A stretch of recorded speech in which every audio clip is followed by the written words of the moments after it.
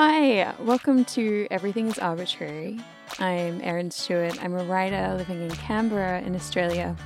On this podcast, I'm going to explore how various things we take for granted as solid, true, irrefutable have actually come as a result of randomness, political expediency, one-off whims, this kind of thing. In fact, we're living out arbitrariness. It can be easy to imagine instances where things are radically different.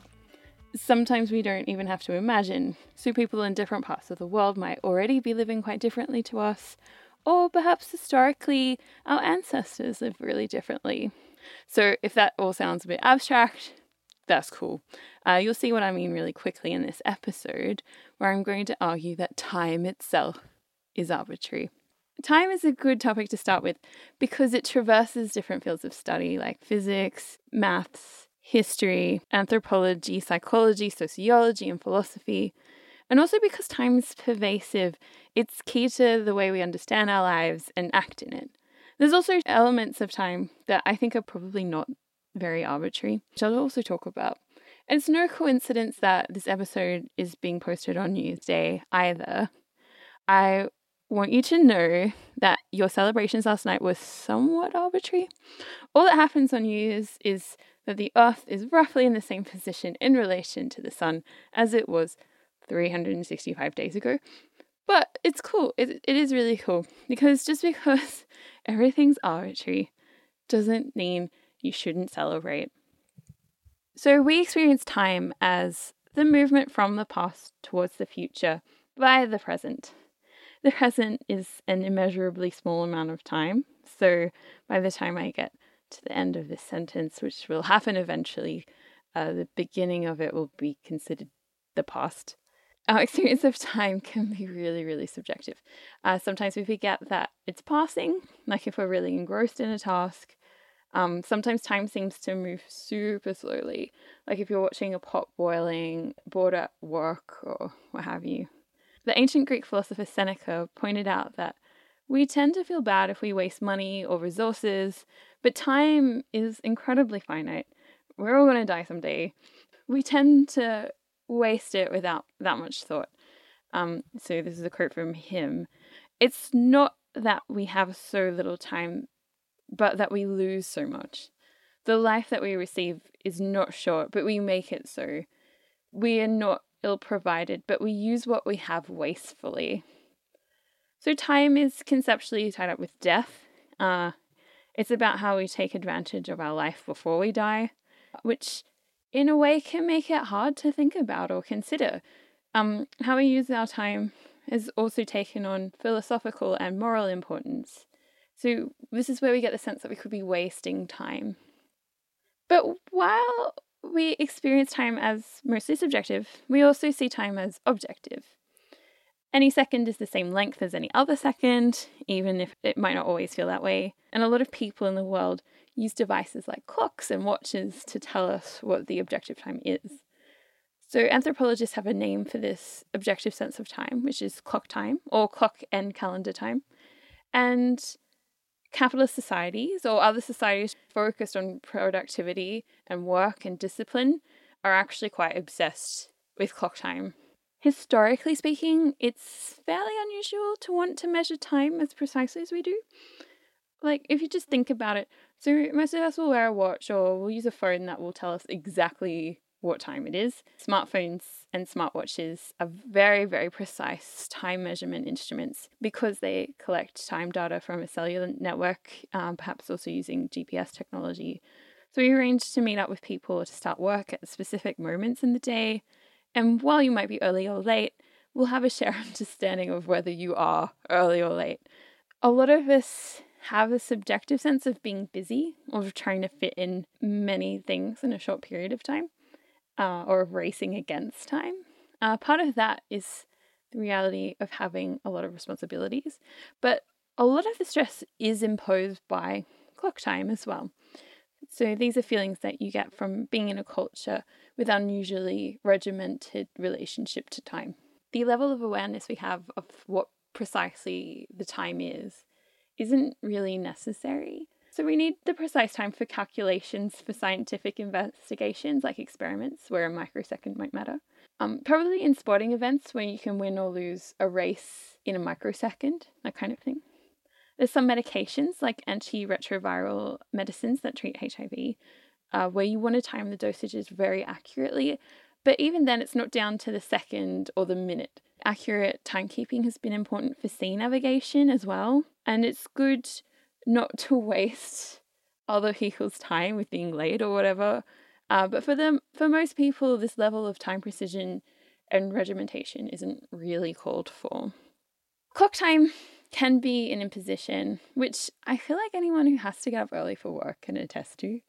There's this feeling of a loss of agency, perhaps, like because you want to keep sleeping or you want to do something, but the clock is telling you that you don't get a choice. You have to go. I remember this feeling most vividly. It was back in 2010. I was an anthropology undergraduate and I was on field school in Vietnam and we were staying in this farming community. And in the really early morning, I think it was 5 a.m., this loud noise blared through the whole town. And there were these speakers affixed to tall poles through the rice paddies. It was just so loud. Like, it was impossible to keep sleeping and quite difficult even just to have a conversation with another person. So not knowing Vietnamese, I don't really know what was being said over the loudspeaker. It kind of had the cadence of news or something. And it was news and weather reports, which sounds benign, but I was informed. It was also propaganda. And to contextualize a little, these rural communities are very poor, but families do have the resources and capabilities to get themselves awake with an alarm clock. And they can watch TV news on their own schedule if they want to. It's not a bad idea to have these kinds of loudspeakers for emergency broadcasts and such, but the function of this information delivery was really a means of social control. It was to get people awake and farming and being productive and to regiment their lives. Sometimes you get these reminders of time from the environment that are nice. I often feel that way about, say, church bells or calls to prayer, even as a non-religious person, as someone who doesn't have to actually act on these sounds. Or the sound of the news coming on television or radio. There's a sense of the passage of time and maybe the feeling of connection you might have with everyone else who's hearing the same thing. There's an art piece, Christian Marclay's The Clock, which plays with this idea really nicely. So it's a 24-hour long film made up of clips from other films, like just regular kind of Hollywood film, but also like independent films and world films and so on, where the time is continually shown on screen. So the film itself is a clock in that it tells you the time, but it also reminds you of the sort of things people get up to at each point in time. So for instance, if you see it at 5 p.m, there's lots of shots of peak hour traffic, or in the morning there's lots of scenes of people having breakfast. It's a nice feeling. There's also a neat app you can get produced by the Plum Village Buddhist Monastery that will make a bell sound at random intervals, inviting you to bring your awareness to the present whenever it rings. And these things go to show that the reminder of time can be both a chance to connect or, in my earlier example about village, a means of social control. So time doesn't have to have one meaning or the other. Its function will transform in different contexts and for different purposes. My experience of traveling to other parts of the world with different relationships to clock time have been pretty interesting as well. So we have this concept of island time, which denotes a more casual, less regimented relationship with clock time, for instance. There are also cultures that are way more regimented than I'm used to.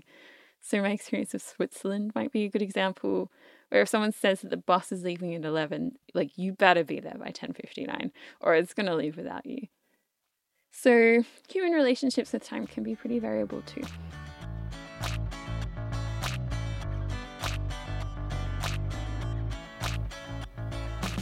So generally, humans do seem to have quite a close relationship with time.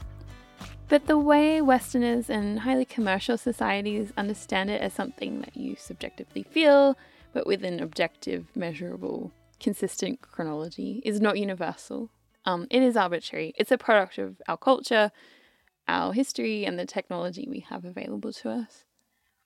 Time isn't always viewed as purely linear or appropriately visualized, say, on a horizontal line. It can be conceptualized as being more vertical and relational, or thought about in reference to creation times or in reference to one's ancestors and things that have occurred in the past. Can also be conceptualized as still imprinted on and even part of the present. So you're never really truly separated from the past or future. And there's still a sense of eternity even, where every moment can be wrapped up in any other.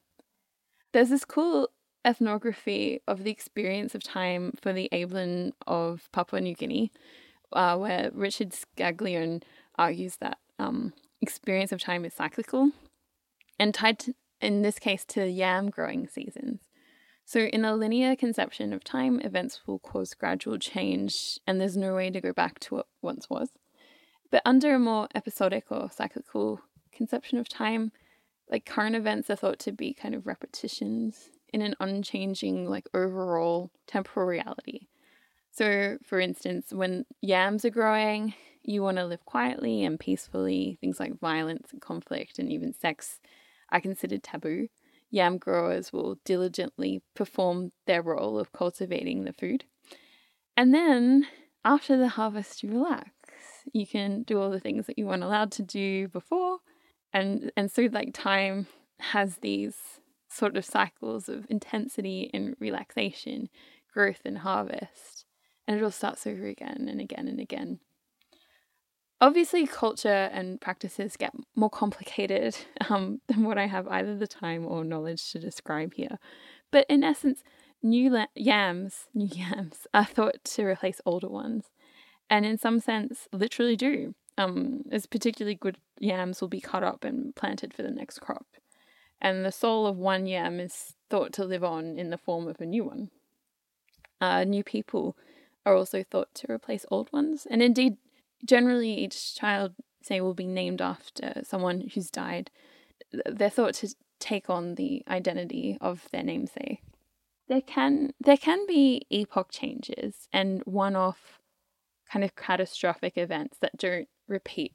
But generally time is experienced in these regenerative cycles. I am aware of one culture, perhaps, in the remote Amazon, the Piraha tribe, where there's evidence that they don't solidly conceptualize past and future. But this case is kind of controversial, and it's controversial in like anthropological circles and like linguistic circles. So it's probably a good idea to be somewhat skeptical about reports about it. So I'll link to a New Yorker piece about it.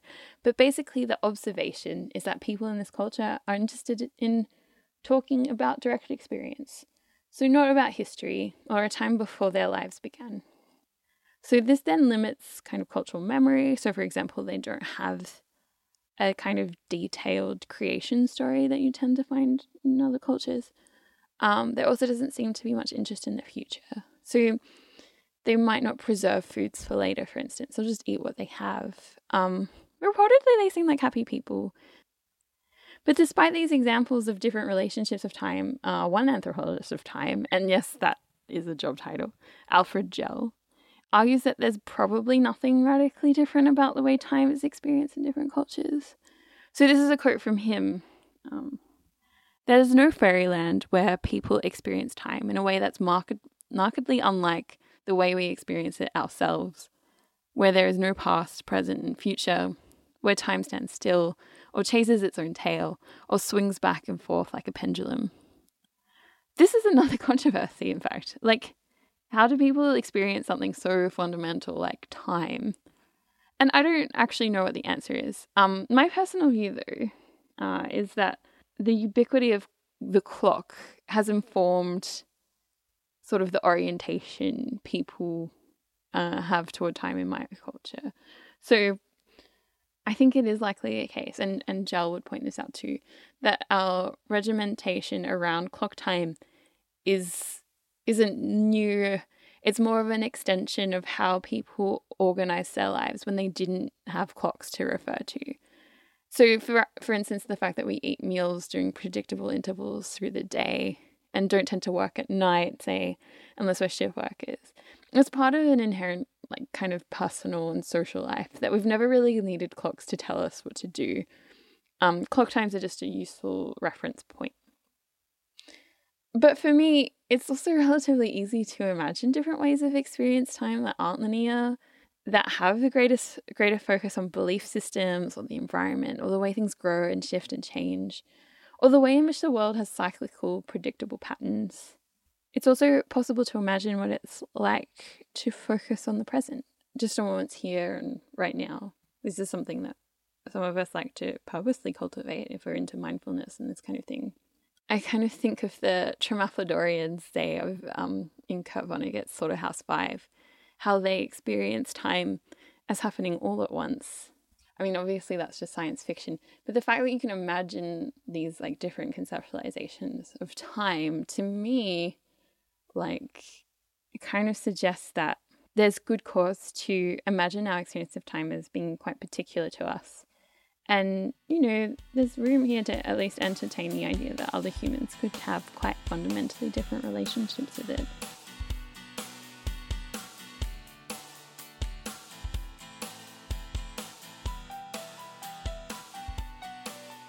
Timekeeping devices have a long history through the world, which maybe then attests to a non-arbitrary, kind of essential human interest in the movement of time and in having external signals of how much time has passed.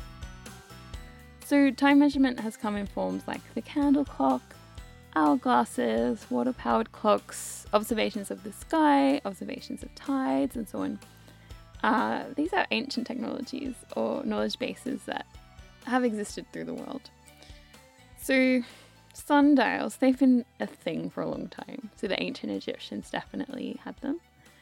Sundials work because humans have noticed that over the course of daylight hours, the sun changes position. It rises in the east and sets in the west and moves between those 2 points over the day. Of course, the sun's not actually moving. I'll just put that out there. The Earth is revolving on its axis, giving us the impression that the sun is rising and setting. But in reality, we're the ones revolving. The sun's kind of staying still. But anyway, as the sun seemingly travels through the sky, the shadows change as the angle that the sun is hitting objects also changes. And if you take note of those changes, which is easier when you don't have Facebook or whatever to distract you, you can map out its trajectory. When you have a sundial, you can set up a kind of stick, and as the sun changes angles, the stick will cast a shadow in different directions. And then you can mark out the lines that the different shadows can make. So for example, when the shadow hits the first line, you might call that 6 o'clock. And when it's halfway between the first and second lines, you might call that 6:30. And when the shadow hits the second line, that time's 7, and so on. And how many lines you draw and what you call those lines, they are actually kind of arbitrary. So to go much further, I need to talk about the way the Earth revolves around the sun. So maybe you can zone out if you like paid attention in school and already know this. I'll explain by talking a bit about time from a planetary perspective. Fun stuff. So yeah, real fun. So the Earth circles on the sun on a bit of a tilt, which creates the north-south divide, with one hemisphere leaning towards the sun and one leaning away. So if your hemisphere is tilting towards the sun, you'll experience summer. If you're tilted away from the sun, it'll be winter. If you're in the northern hemisphere, the further north you live, the more you'll be tilted away from the sun in winter and toward it in summer. And in the southern hemisphere, the same applies to more extreme southerly latitudes. So the more you're tilted towards the sun, the more sunlight you'll experience because there's more angles the sun can shine down upon you. So then the more you're tilted away from the sun, the less you'll see it. So then at the extreme ends of the planet, like in the Arctic Circle and the Antarctic Circle, you get months of non-stop sunlight and months of complete darkness. You're so kind of tilted away or towards the sun that even the fact that the Earth is spinning doesn't really change anything. It doesn't give you night and day. The seasonal variations can make a huge difference to the way you go about living your life, what you're able to do when it's safe to go outside even. It can be all pervasive if you live super far north or super far south. But these variations don't happen so much on the equator because the sun is at a consistent angle to the equator year round. The planet's tilt really isn't a huge deal. So on the equator, you get 12 hours of sunlight and 12 hours of nighttime every single day. So the closer you live to the equator, the more consistent your daylight and nighttime hours will be through the whole year. So from about 1500 BC, the ancient Egyptians divided their sundials into 12 parts, which is basically saying there's 12 intervals between sunrise and sunset, which is actually a similar way of dividing daylight hours into roughly 12 as we do. Over the year, there's going to be variations in the length of those intervals because you get more sunlight hours at certain points of the year than others. But then again, like Egypt is pretty close to the equator, so you wouldn't get massive discrepancies between interval lengths the way you would further north.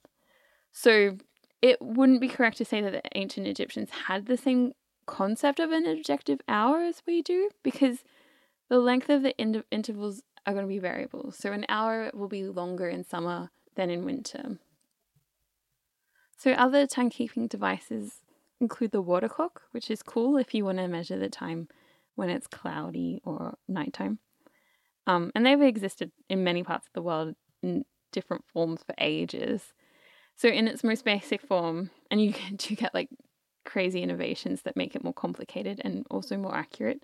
But yeah, basically you've got a bowl with a hole at the bottom. You fill the bowl with water, the water starts to pour out of the hole, and you can track time by noting the shifting water level.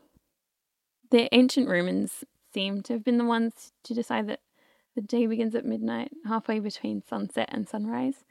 It's only kind of arbitrary to set it at this point if you're a Roman, because while there's heaps of societies where the day starts at sunrise or will end at sunset, in Europe the length of hours of sunlight do really vary so much through the year that the start of the days would possibly be too variable to be useful as a measurement.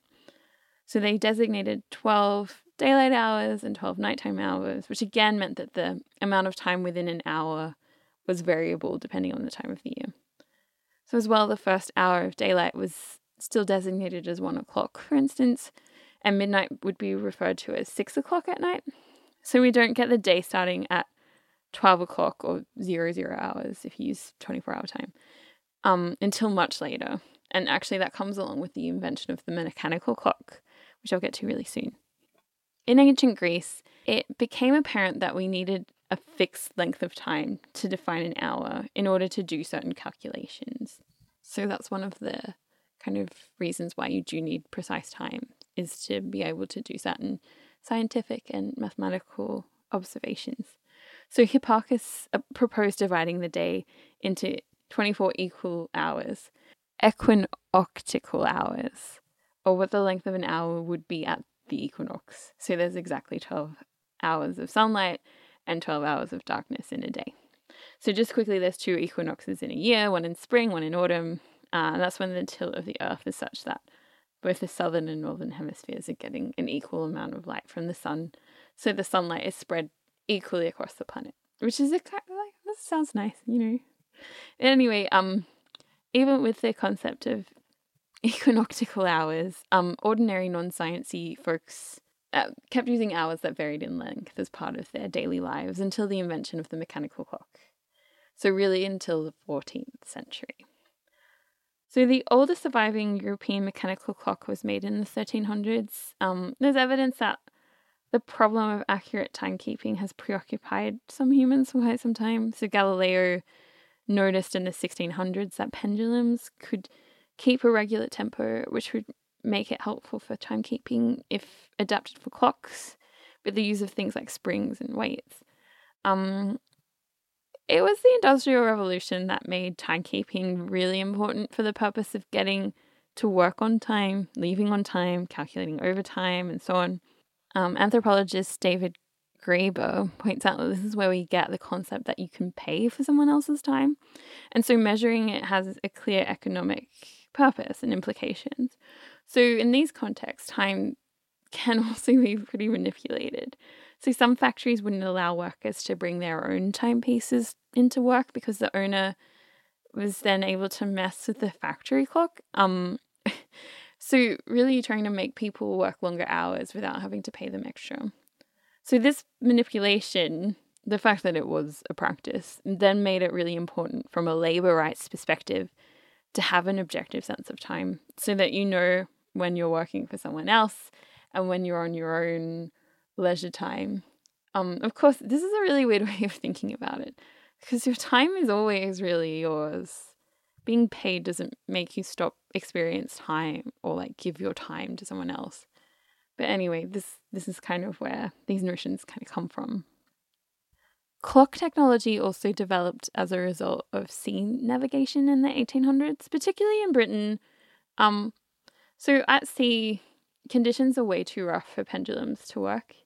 Timekeeping is really important for sea navigation and exploration because it allows navigators to compare the expected astrological observations of their place of departure with the astrological observations they might make during their travels. They can figure out if they're a few hours ahead or behind where they left, which is useful information, which they'd also be able to use with other documents and observations to piece together a really accurate account of their current location. So our relationship with time actually partly comes from the realities of sea trade, of exploration, colonization, and definitely imperialism as well. So were there not a huge race for European colonizers to more or less take over the world and exploit it, there wouldn't be as many financial incentives to perfect mechanical timekeeping. The way clock time does figure into our lives, it's an indirect result of historical and political conditions. So that's something to think about maybe next time we check your watch. And we now have the atomic clock. The atomic clock was developed in the 1950s, which actually kind of radically redefined a second, even though it's still the same length of time as it ever was. So a second is 1/86,400th of a day.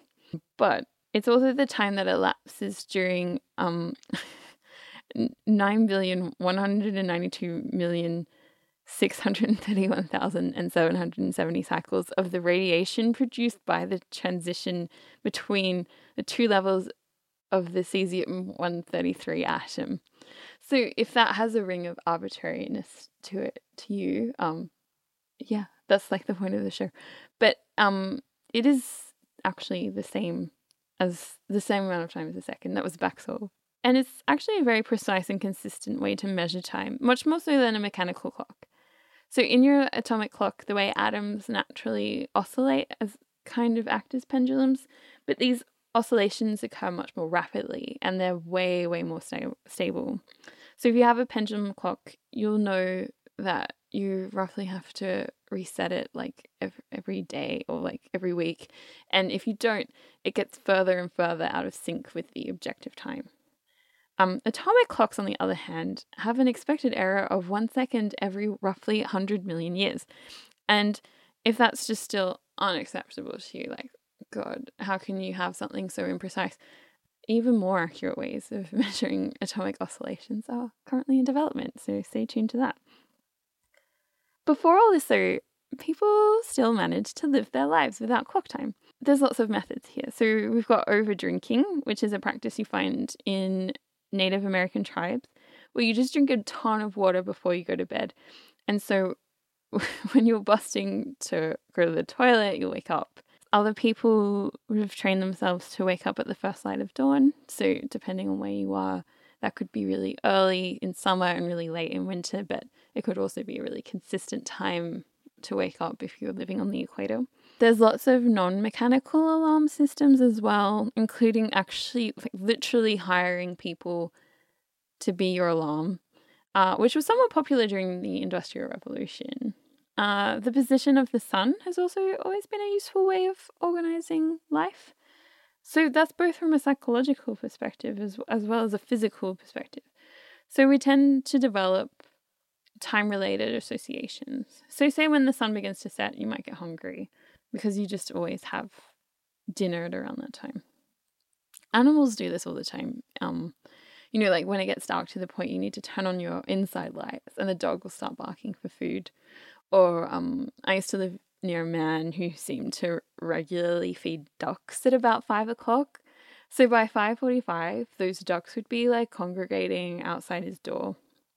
So like animals can be very accurate timekeepers. When people wanted to set up a meeting time, and they didn't have clocks as well, like they were able to do that. So one of their strategies was just to point to a part of the sky and say, we'll meet when the sun gets to there. Throughout human history as well, it's actually really common to measure time in practical terms. So, for example, in medieval Europe, you might tell someone that the time it takes to walk to a neighbour's house is the same amount of time as 2 boilings of an egg. And so is what you do in time that was the measure. So we've got less of an external sense of time and more of that we measure time by what we're able to do in it. And we also have natural circadian rhythms, and again, animals have this as well. So do plants and fungi. So, your mushroom has a circadian rhythm. It's roughly in line with the day. So a 24-hour cycle our bodies go through, although it can vary among different people. So these are endogenous and they come from within. They're from the body itself. And essentially describes the patterns of hormones, brainwave activity, for those of us who have brains, cell regeneration, and so on, which govern our sleeping and eating patterns. At the same time, external factors can modulate our circadian rhythm, which is why if we go from one time zone to another, we'll eventually be able to change our circadian rhythm so that it's in line with the place of our destination. It's also why sleep experts will tell you not to look at blue light from screens just before bed, because we associate that kind of light with daytime and of being awake. So it can kind of override that circadian rhythm pattern that is within us. So without the clock, and even without the sun actually, our bodies will naturally go through time-based changes that will influence what we do as well.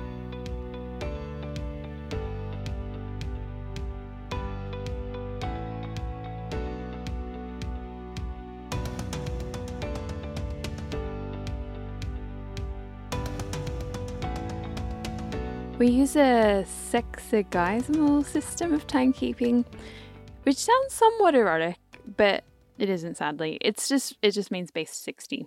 So there's 60 seconds in a minute, 60 minutes in an hour, 12 is a divisor of 60. So the fact that there's 2 lots of 12 hours in a day is also related. This is the counting system that the ancient Sumerians liked back in 2000 BC. They were in that Middle East area around present-day southern Iraq. They passed the system along to the Babylonians in a similar sort of area who passed it on, and we still use it today. Base 60 is a pretty smart way of organizing time because 60 is a highly divisible number. We see that on analog clock faces. So if you want to look on to an analog clock right now and see what I mean, go for it. So when dealing with the minute hand, there's 60 marks denoting a minute each. The longer marks dividing the clock into 5-minute intervals. Then 4 significant timekeeping milestones in 15-minute intervals. So 1/4 the hour, 1/2 past, 1:45, and the hour itself. Then with the hour hand, you've got the 12 marks to indicate what hour it is. Plus, if you also have a second hand, there's 60 marks indicating what the second is. There's a lot of detail you can put in a little circle. And you can get that level of detail because the base 60 system accommodates it really easily. Not that the Sumerians or Babylonians had watches, obviously, but they were smart to think of numbers in this way. It is arbitrary, though. In a lot of Western societies, we like to use base 10 or metric systems for most non-time related things like currency or measurement.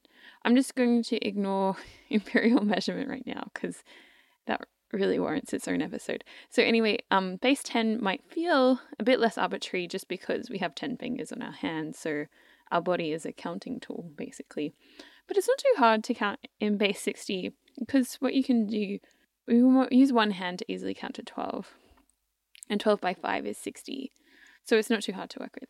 So if you want to know how to count to 12 with one hand, you can play along. Just get your hand out in front of you. So with your thumb, you count along each finger bone of your 4 fingers. So the spaces between each knuckle. And there are 12 of those. So yeah, nice. So yeah, they didn't have to choose 60. 60 is a good choice too.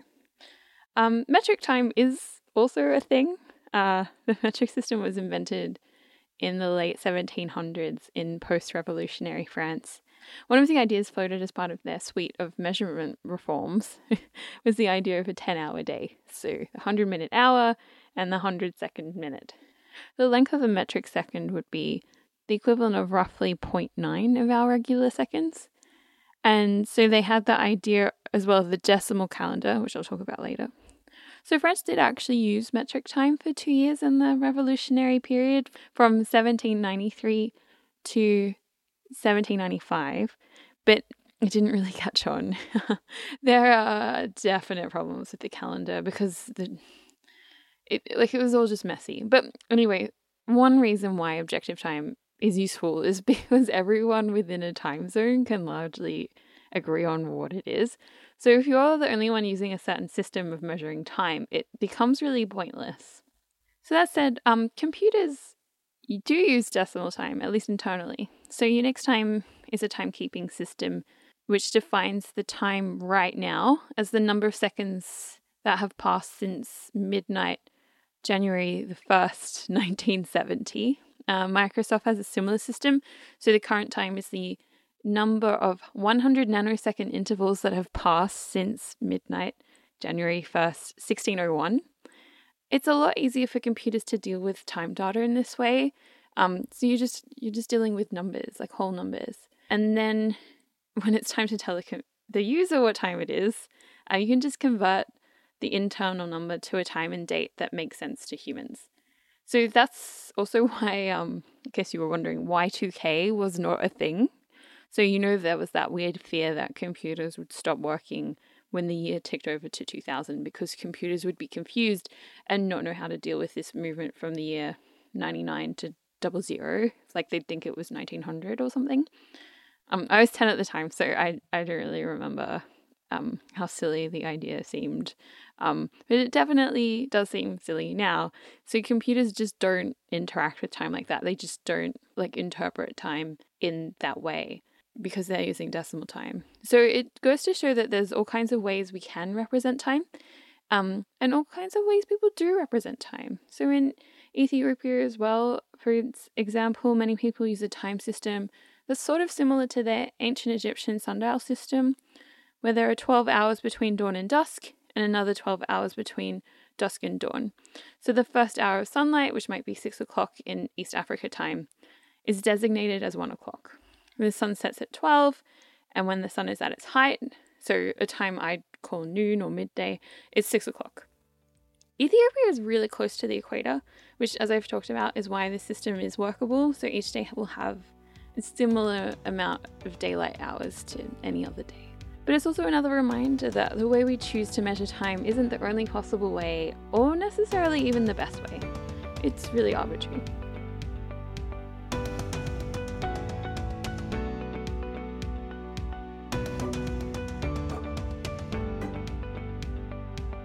So let's talk about calendars. In the Gregorian calendar system, which is the calendar most of the world uses today, so a year is 365 days, which is roughly the amount of the time it takes for the Earth to have made a revolution around the sun. I say roughly because it actually takes 365.2425 days for the Earth to revolve around the sun, which is why we need a leap year every 4 years, and a leap year is 366 days, to average things out a bit. But even that's not quite enough, because it's not 365.25 days, it's 365.2425 days. So we need a really odd rule around leap years, which says every year that's divisible by 4 is a leap year, except for years that are exactly divisible by 100. So those won't be leap years. But these centurial years are leap years if they are also exactly divisible by 400. So if you remember, that's why 2000 was a leap year, but 1900 wasn't. The Gregorian calendar comes out of the Julian calendar, which was invented by the Roman Emperor Julius Caesar.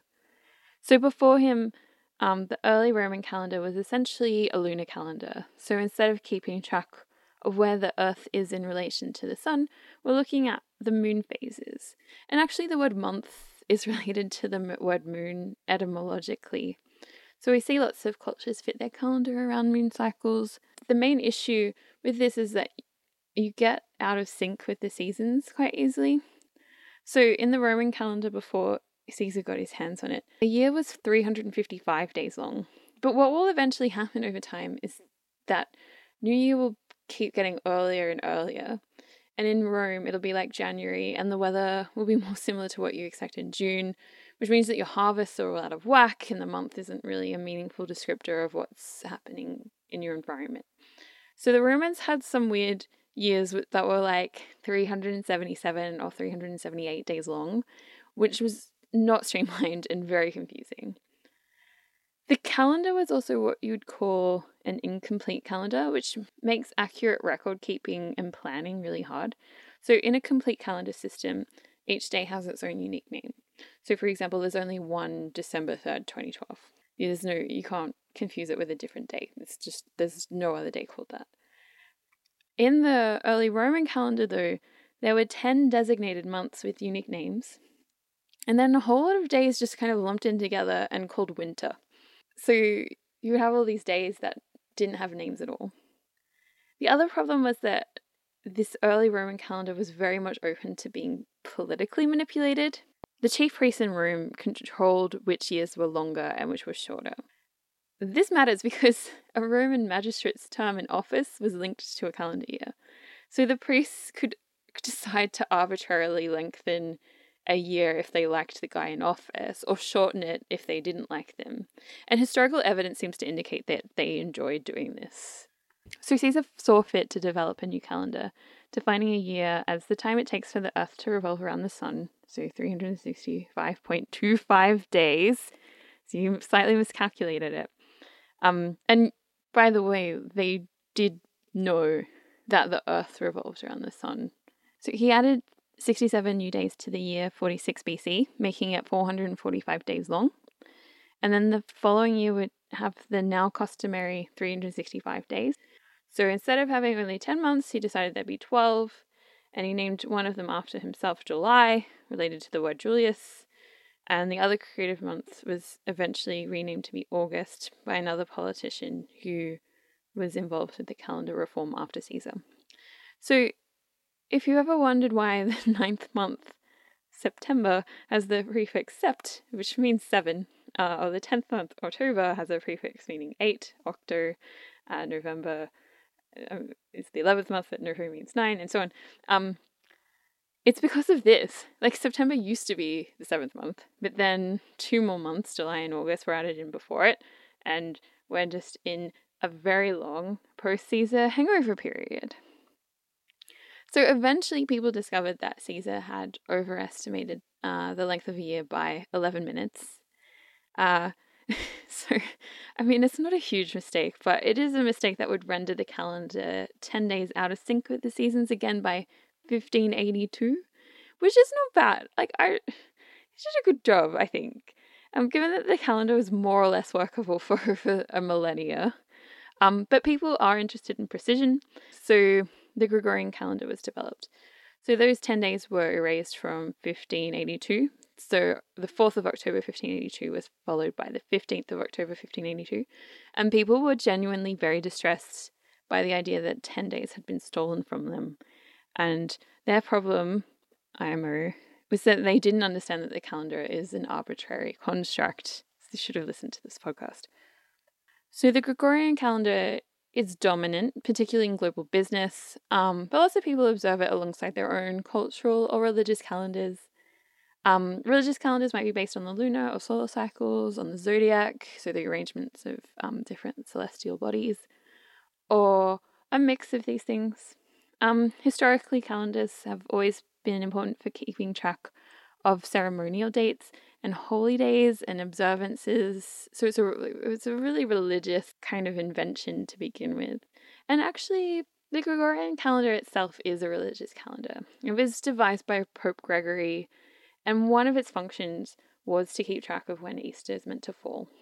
Religious calendars can also include the Hebrew calendar, the Islamic calendar, the Buddhist calendar, the Sikh calendar. There are 3 different Hindu calendars which are used by Hindus in different regions of the world. Some branches of Christianity, such as the Russian Orthodox Church, will still use the Julian calendar, and so on.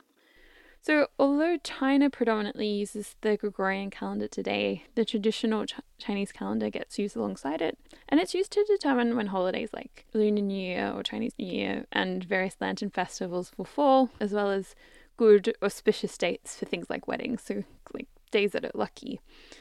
The calendar uses a mix of solar and lunar elements, so a new month will always start on a new moon, and a new year is defined as either the second or sometimes third new month after the winter solstice. So because you still want your calendar to be in sync with the solar year, you can then adjust the length of the year to make up for it by adding a leap month when you need to. The years come in 12-year cycles, where each year is associated with a different animal. And China also has quite an expansive field of influence, so you have similar calendar structures in other parts of Asia too. Then we've got the Ethiopian calendar, which is the principal calendar of Ethiopia. It's also used in Eritrea as a Christian religious calendar too. In this calendar, there's 12 months of 30 days, and then you have a 13th month of 5 days, or 6 days in a leap year. So leap years are exactly every 4 years. There's no complicated rule there. The year also starts on what would be called September 11 on the Gregorian calendar. They're also labelled slightly differently, so the year 2000 in the Ethiopian calendar was 2007 in the Gregorian calendar. So the reason why the years are different is because of different calculations of what year Jesus was born. So in the Gregorian calendar, the years are divided up into AD, Anno Domini, which is Latin for the year of our Lord, and BC, before Christ. And then in academic and more secular circles, you would call them CE, Common Era, and BCE, before Common Era. We're in Common Era, or AD. The people who lived before Jesus was born were BC or BCE, which are counted kind of in the negative. So 1 BC is 1 year before Jesus was born, and then say 100 BC would be 100 years before he was born. Obviously, people in BC times didn't think of themselves as being in the year -1 or anticipated even Jesus' birth. They had other ways of marking years. So in Japan and China, for instance, years are labelled in relation to changing dynasties. So for instance, it might be year 50 of Emperor X's rule, and then when Emperor X dies and Emperor Y takes his place, then it's year 1 of Emperor Y's rule. The ancient Greeks divided years into Olympiads, so an era was the 4 years in between Olympic Games. Other calendar systems speculate on what day the world began, and the year it is now is just the number of years that have elapsed since then. Lots of ways that people label where they are in history. But in our BC/AD system, there's no year 0, so time went from 1 BC to AD 1. I just want to point out here that the entire way most of us understand historical time is so fundamentally shaped by Christianity. So I'm not religious myself, so I find that pretty arbitrary that we call this year, say 2020, which is a nice round number, the start of a new decade, a year that previous governments have planned for as a really landmark time in the future. When, we could have easily called like 73 DB, marking 73 years since the birth of David Bowie, or Aldous Huxley in his dystopian book Brave New World makes a similar observation. And in that world, the year is defined as how long it's been since the invention of the Ford Model T, and the year in the book is set in is AF, that is after Ford, 632. And then the challenge is that if you're going to define your years around the birth of Jesus, you probably want to know maybe when he was exactly born. So scholars state his birth somewhere between 6 and 4 BC, which would put the Gregorian calendar out of whack. And the reason why Ethiopian calendar years are so different is because they just have a different guess about what year he was born in. The Persian calendar is also used today as the main calendar for Iran and Afghanistan, and it's said to be an incredibly accurate solar calendar. So the new year begins at the closest midnight to the spring equinox, specifically at the Iran Standard Time meridian at longitude 52.5 degrees east, which runs about 400 kilometers east of Tehran. The precise equinox is where the center of the sun is visible directly above that line, that imaginary line. So this means that on the Gregorian calendar, the Persian New Year would start around the 20th of March. A year in the Persian calendar is divided into 12 months. The first 6 months have 31 days, and then months 7 through 11 have 30 days. The last month has 29 days in a common year and 30 days in a leap year. Because the year is tied so tightly to solar observations, whether or not it's a leap year has nothing to do with dividing it by 4 or anything like that. The length of the year will just be determined by which midnight is closer to the equinox. This means that the calendar has less error when it comes to keeping the days aligned with the movement of the sun, and there's less need for corrections that we find in the Gregorian calendar. Years are also designated differently than to the Gregorian calendar. The Persian calendar year count starts with the Islamic prophet Muhammad's migration to Medina in 622 CE. So, for instance, January 1, 2016 in the Gregorian calendar would have happened in the year 1392 on the Persian calendar. And then there's calendar systems that aren't in use today but have existed. So there's the metric calendar that I mentioned earlier that was used for a short time in France. The first day of the year was the autumn equinox, so in September. There's 12 months in a year, each 30 days long, and then there were 5 or 6 extra days a year, which were just complementary days, designated as national holidays and all put at the end of the year. Each week was 10 days long, and each month had 3 weeks. So labourers would get 1 day off per 10-day week and a half day off on the 5th day, which is probably part of the reason why it wasn't popular. They were used to getting a day off every 7 days. And it also conflicted with religious calendars and Sunday worship services. This was actually part of the point. Post-revolutionary France was aggressively secular, although many French people continued to be religious. Similar efforts were made in Soviet Russia from 1929 to 1940 to mess with weekends and religious services. So remember that religion is often suppressed in communist states, and they also tend to like to get people to do a lot of work. So essentially they got rid of weekends. They had a continuous work week. There were no days where factory machines were silent. So a month would be 6 weeks long, and each week would have 5 days. You did get a rest day, 1 day a week, but it was offset. So no more than 20% of the workforce was ever taking a rest day. People didn't really like the staggered rest days because the whole point of rest days is that you get time off to spend with your friends and family. But unless they were assigned the same rest day as you, this wasn't possible. It became common practice for people to color code their friends in their address book in accordance with what day their rest day was. Some wonder if the government at the time was consciously trying to undermine families and communities because they made it really hard to basically ever congregate in groups. On the plus side, though, 1 day off every 5 days actually increased people's time off. They were getting 70 days off a year instead of only 52. In the 30s, they changed a week to be 6 days long and did kind of take into account families' requests to have a shared rest day. But eventually, in 1940, they just went back to the Gregorian week structure. For those years, though, things would have been super chaotic.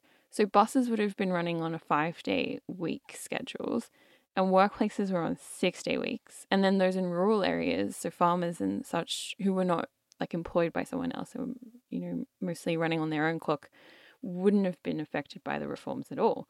So they likely continued their observances of the Gregorian calendar. That said, going back to the Gregorian calendar also came with other very oppressive reforms. For ordinary workers, quitting your job, missing a day's work, or even being over 20 minutes late became criminal offences with mandatory prison sentences. I finally wanted to mention the 13-month calendar designed by Britton Moses B. Cotsworth, who worked for the British Railway. He wanted a calendar of 13 months where each month was exactly 4 weeks and 28 days long. Each date in the month would fall on a particular day. So you'd know, for instance, that if it was the 15th of the month, that would make it a Monday. So fun fact, every month would have a Friday the 13th. The extra month would be called Sol, and it would come between June and July. And on leap years, this would be the month that would carry the extra day. There'd also be an extra day at the end of the year that he'd call Year Day, just an extra day off. All public holidays would be on Mondays, so as to make all public holidays 3-day weekends. Cotsworth toured the US to get people excited about his calendar, and the only person who really seemed to be was the founder of Kodak, George Eastman. And so Kodak, along with a few other smaller companies, actually used this calendar between 1924 all the way until 1989. Of course, Kodak employees were of the real world, so they had to abide by the Gregorian calendar, both legally and for practical purposes. So public holidays didn't change, but all their internal planning was based on Cotsworth's structure. They just relabeled the 13 months to 13 periods. But obviously, a novel calendar system, even if it's like super smart and super justified, only has a use if other people use it too. Otherwise, it's just a different way of marking time. It gets pretty cumbersome to manage multiple calendar systems and to convert dates from Gregorian to your Kodak system and back again. I have some experience with this living in Oxford. So a lot of the students in the town will talk about time in terms of what week of semester something will take place. So, for example, say they're having a meeting on the Wednesday of 6th week of Trinity term. But if, like me, you're not an Oxford student, you have no idea what that means. So it's fine for internal communications, but then if you have to work with people outside the university, then you have to translate that time into Gregorian date. At a certain point, it's easier just to use the Gregorian calendar in the first place, though apparently not if you're an Oxford student, but apparently so if you're a Kodak employee. There are other calendars I haven't included here for the sake of time. But hopefully the wider point I'm making here is clear enough anyway. There are many ways to arrange and define a year. It's interesting to note that calendars generally shape themselves around the phases of the moon or the movement of Earth in relation to the sun or other celestial bodies. There's something non-arbitrary about the sky, it seems, although precisely when you celebrate a new year is very variable. Even after the Julian calendar came into play and New Year was defined as January 1st, people through the Roman Empire often kept traditional New Year celebrations. These times often correspond with an equinox or solstice. So in a basic way, when you say 1 year is over and the next year has begun, you're saying that the Earth has journeyed around the sun once. But your start date could be pretty much at any point. As well, calendars seem particularly arbitrary when politics, ideologies, and beliefs come to shape them.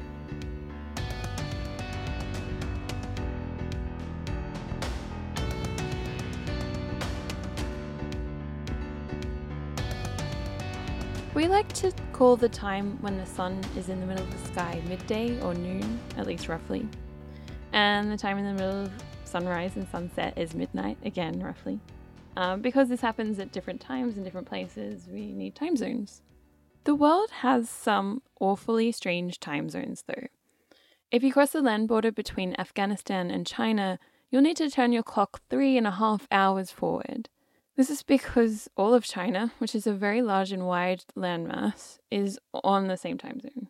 Geographically, it should probably have about 5 different time zones, but the whole country adopts Beijing's time zone.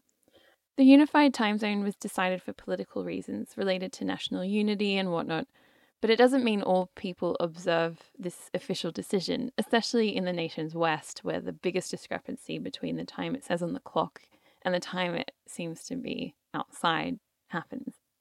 Spain is just south of the United Kingdom, so it would make sense for them to be on the same time zone, but it isn't. It's on the same time zone as Western Europe, so including Germany and Italy. The reason is because in 1940, the Spanish dictator Franco decided he wanted to be on the same time zone as his other dictator friends, Hitler and Mussolini. They never changed it back. Interestingly, if you go to Spain, you might notice people keep hours as though they were in the same time zone as the UK. So they tend to wake up later than their continental European friends, have lunch later, go to sleep later. It kind of goes to show you that you can change a country's time zone, but you can't make them wake up at the same time as Hitler. Australia has some odd time zones. So South Australia is half an hour behind Eastern Time. So is the Northern Territory. But the Northern Territory doesn't observe daylight saving, so in the summer they're an hour and a half behind. Western Australia is 2 hours behind, and again have no daylight saving, so 3 hours behind in summer. There's nothing that weird about this, but there are little weird bonuses within this sort of system. So Broken Hill, which is in New South Wales, so on the east, is on South Australia time because its main rail links are to South Australia. And then you have Eucla in Western Australia, which is also really close to South Australia. And their time zone puts them 45 minutes ahead of the rest of WA. So then it's either 45 minutes behind or 1 hour and 45 minutes behind South Australia, depending on if it's daylight savings time. And that's confusing. On the Chatham Islands in New Zealand, they use a time zone that puts them 45 minutes ahead of the rest of the country. And that kind of reminds me of Christchurch College in Oxford. Anyway, they're 5 minutes west of London. And so for official internal events, they use their own time zone, which is 5 minutes behind the rest of the UK. It's really inspiring levels of pedantry. Time zones also get really interesting on the edges, on the arbitrary, somewhat squiggly dateline. So in the Pacific Ocean, where you get places that are the furthest ahead in time in the world and places that are the furthest behind in time. So when it's 8 p.m. on a Sunday in the most easterly parts of Kiribati, it's also 8 p.m. in Honolulu, except it's 8 p.m. on the Saturday. In fact, the amount of time between the earliest time zone and the latest is 26 hours, so more than a day. Countries on the dateline basically get to choose if they want to be a day ahead or behind. Samoa made international news in 2011 when they decided to skip December 30th that year and go to the earlier side of the dateline. So generally what side you're on is a practical decision. If you do more trade and business with Australia and New Zealand, it makes sense to be closer to their time zones. And if you have more to do with the US or you're actually part of it, it makes sense to be later. But to bring this all back to the arbitrary, there's no real reason why the dateline has to be where it is. It was just defined that way by the International Meridian Conference held in 1884 in Washington, D.C. But the non-arbitrary part of it is that the sun is roughly in the middle of the sky at a time they call midday.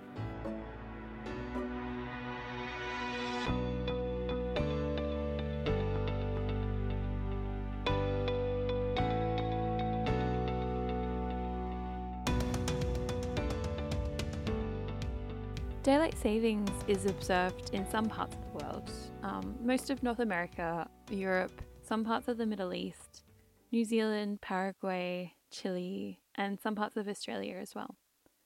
Some places observed it for a while and then stopped. Some places have never observed it. Daylight savings is basically where you put the clocks forward an hour during summer so that you get more sunshine in the evening, which is when you'll actually use it rather than sleep through it. It's pretty pointless if you're close to the equator because you don't have massive differences in the length of the day or the amount of sunlight you get in a day. But in other places, it can make sense. So if England didn't have daylight savings, for instance, it'd be sunny in London from 3:45 a.m. in the middle of summer, which is really disruptive to sleep. Hardly anyone would be awake to enjoy it. To define sunrise is an hour later, and then you can get an extra hour of daylight later too. It also means you save money on evening energy and lighting costs and that kind of thing, or it used to. The difference it makes nowadays is pretty minimal.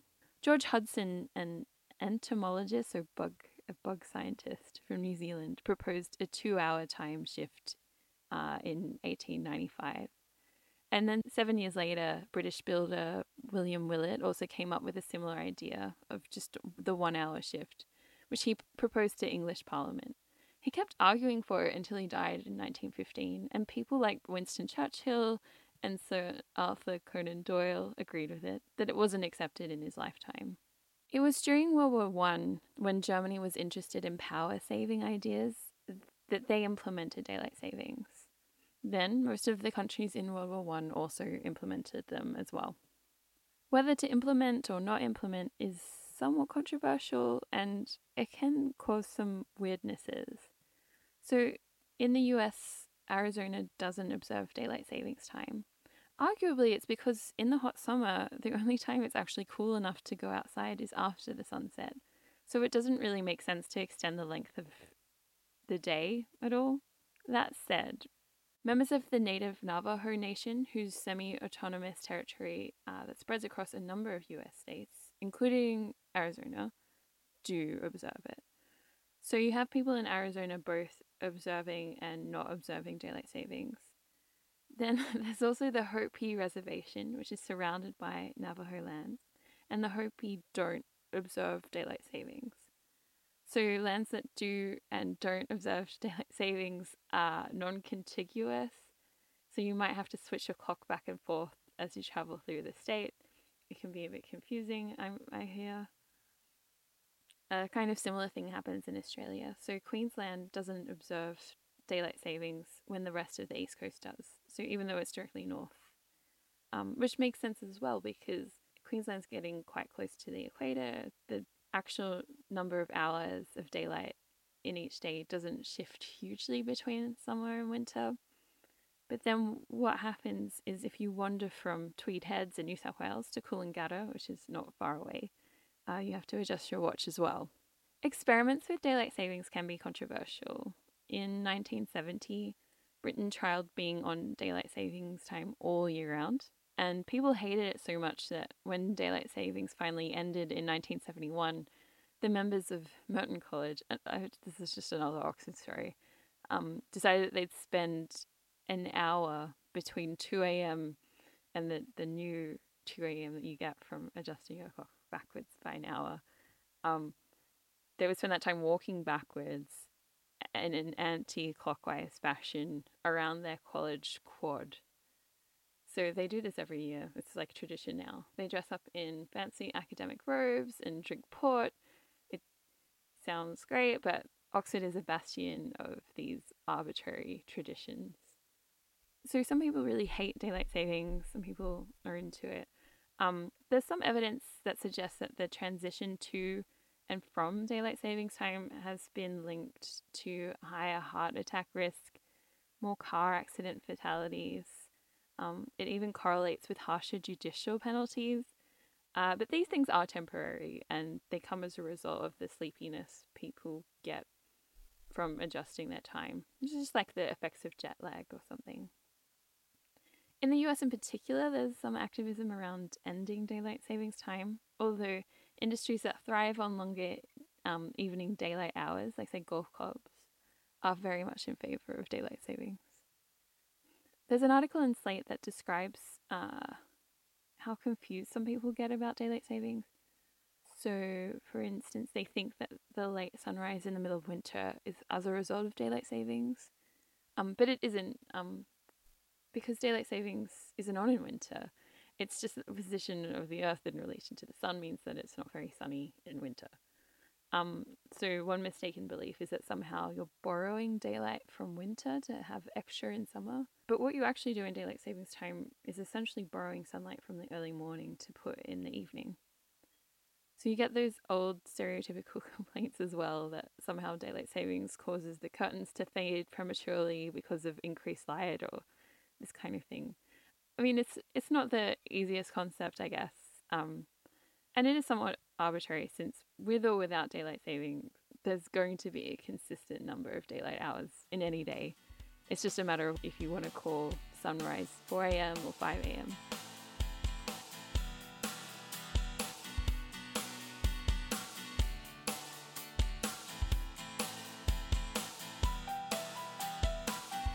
So that was the first episode of Everything is Arbitrary. Thanks for listening. You can find show notes, social media links, my Patreon link, and other bits and bobs by visiting everythingisarbitrary, all one word.com. For future episodes, I'm going to talk to experts on various arbitrary topics. So if you are one or know one, you can also get in touch via the website. Thanks.